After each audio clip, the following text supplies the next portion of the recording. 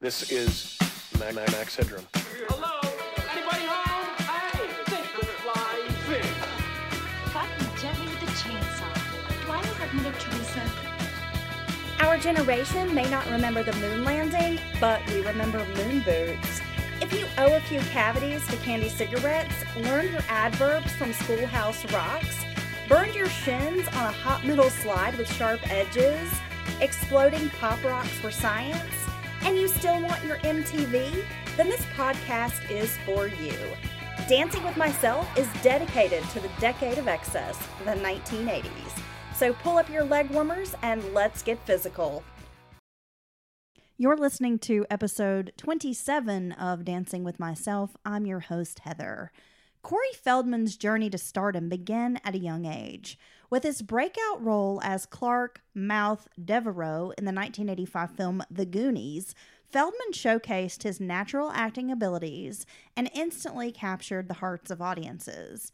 His infectious energy, comedic timing, and memorable one-liners made him a standout in the film. This early success set the stage for Feldman's rise to prominence. One of Corey Feldman's greatest strengths as an actor in the 1980s was his versatility and range. He effortlessly transitioned between various genres, proving his ability to tackle both comedic and dramatic roles.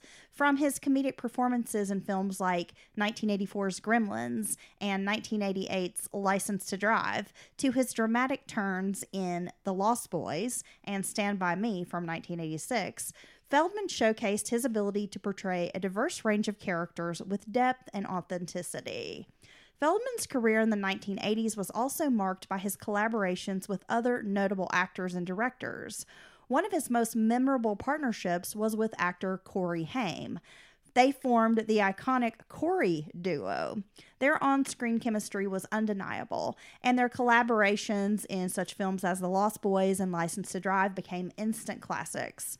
Feldman's ability to connect and collaborate with other talented individuals further elevated his status as a sought-after actor of the era.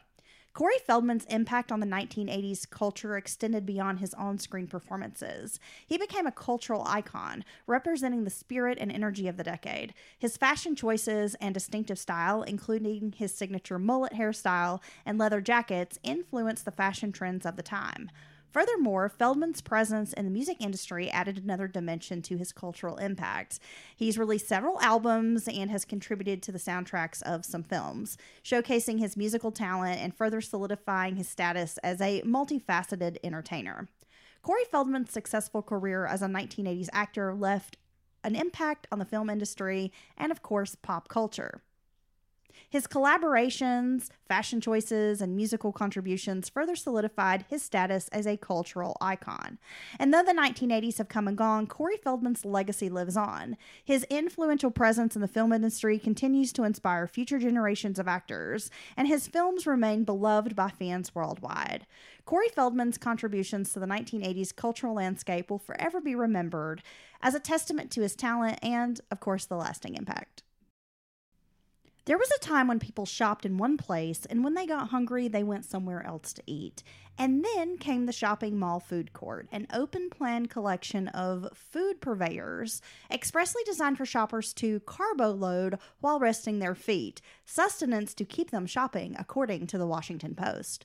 To a soundtrack of piped-in music, mall patrons could browse from an array of popular fast food choices, including frothy orange beverages from Orange Julius, mega slices of pizza from Sbarro's, Chinese takeout staples from Panda Express, and massive salt-studded soft pretzels from Auntie Anne's.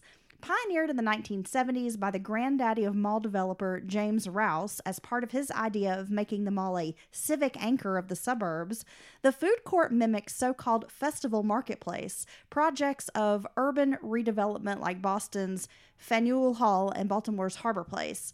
Rouse's first try at the mall-based food court in 1971 failed, according to shopping centers today. It was too small and lacked variety, but he made good on the concept a few years later at the Paramus Park Mall in New Jersey.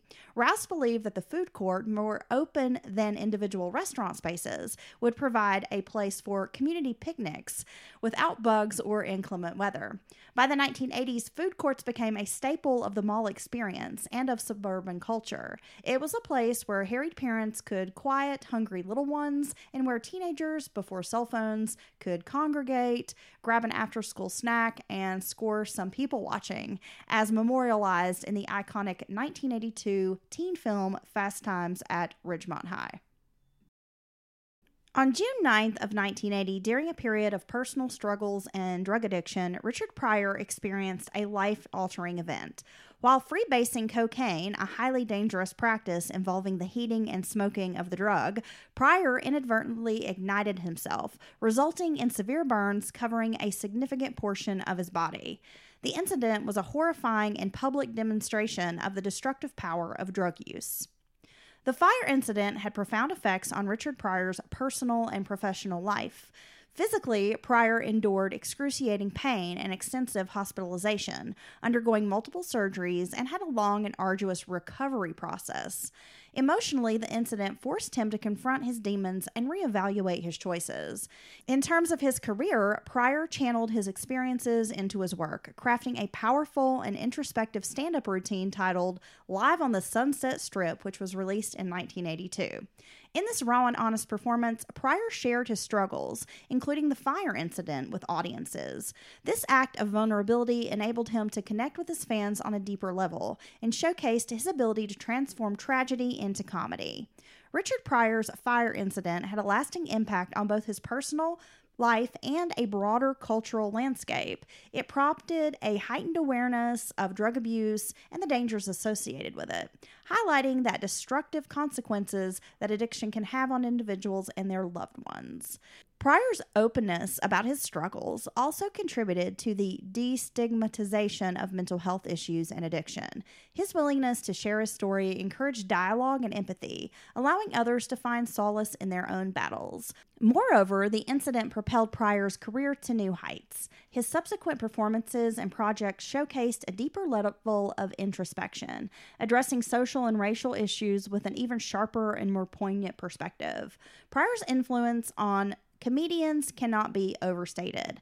His fearless approach to comedy and his willingness to tackle taboo subjects reshaped the genre, paving the way for a new era of stand-up comedy that prioritized authenticity and social commentary. Richard Pryor's self-immolation was a tragic event that forever altered his life and career. While the incident brought forth immense physical and emotional pain, Pryor's resilience and ability to transform his experiences into powerful art elevated his status as a cultural icon.